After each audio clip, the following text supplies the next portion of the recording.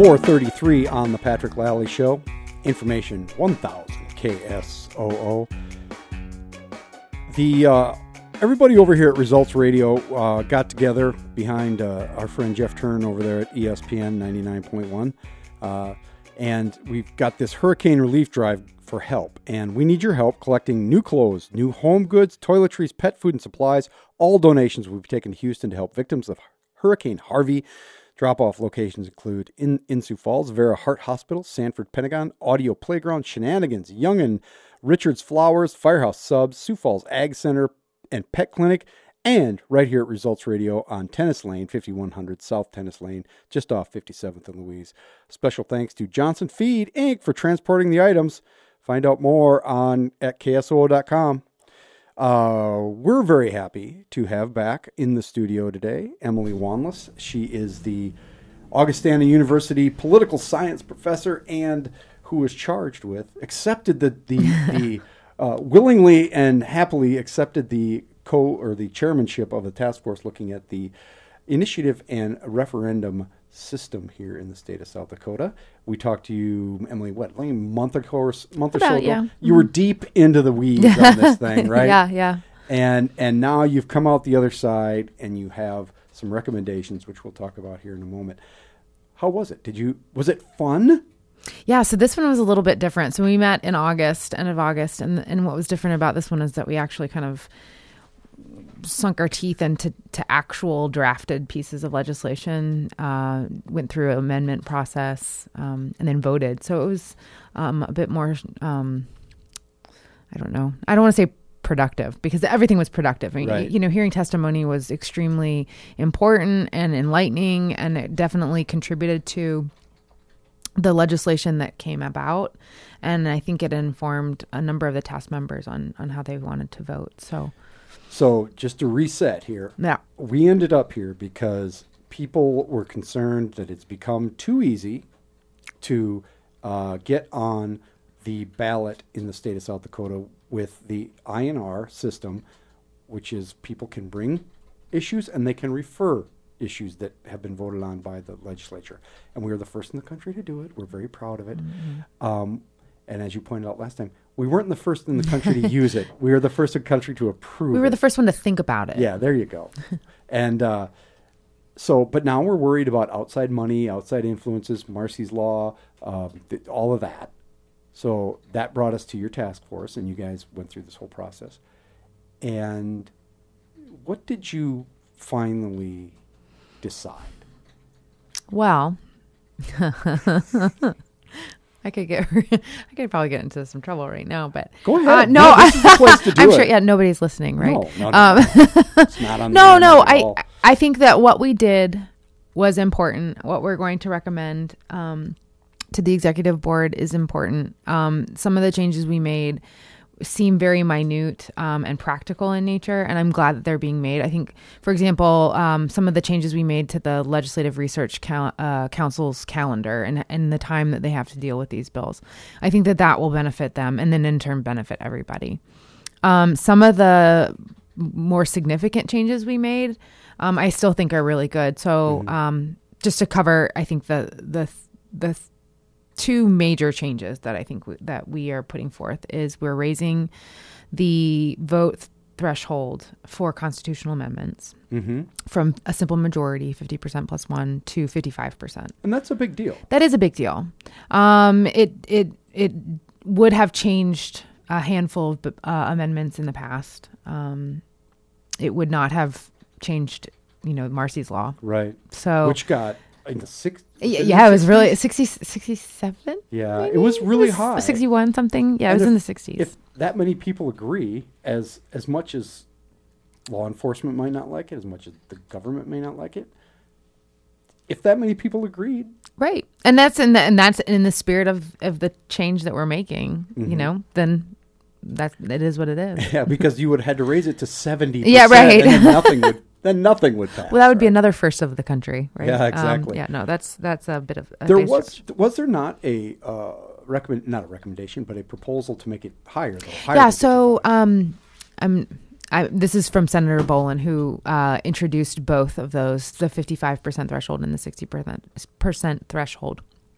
I think in his perfect world, he'd like it to be 60 because he very much believes that there should be a much higher threshold for constitutional amendments.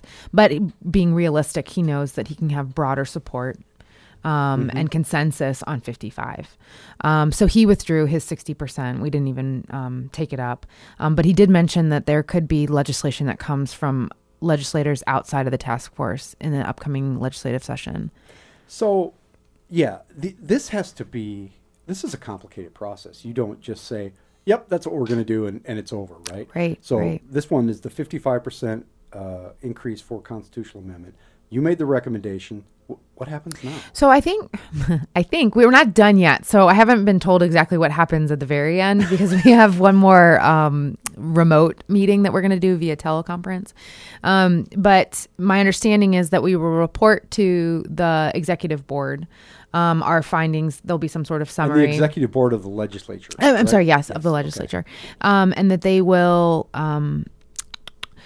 They will hear our recommendations and then they can decide to take up those pieces of legislation, or individual legislators. Let's say the executive board decides that they don't want to do anything that we suggested. Right.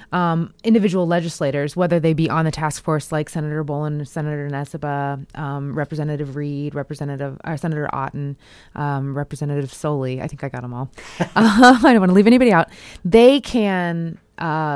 initiate their own pieces of legislation, or people outside of the task force can as well. So when we recommended, if we voted and recommended a piece of legislation, each now has kind of a quote unquote sponsor and an originator. So for example, with the 55%, it is sponsored in the Senate by Senator Bolin and the House by Representative Reed, but it will originate with Senator Bolin in the Senate. I see. But then this is to change the way we amend the Constitution, so it has to change the Constitution. Yes, right? So it's not retroactive. So, but it would be, and so the legislature has to pass it, and then it still has to go to a vote of the people to change the Constitution? Yes.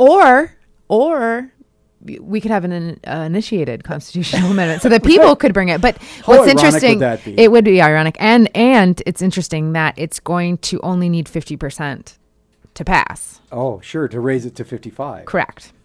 Because it's not retroactive. Weird. So you could be in the... Oh, man, that's I think the sponsor's hope would be that it passed by a large enough margin.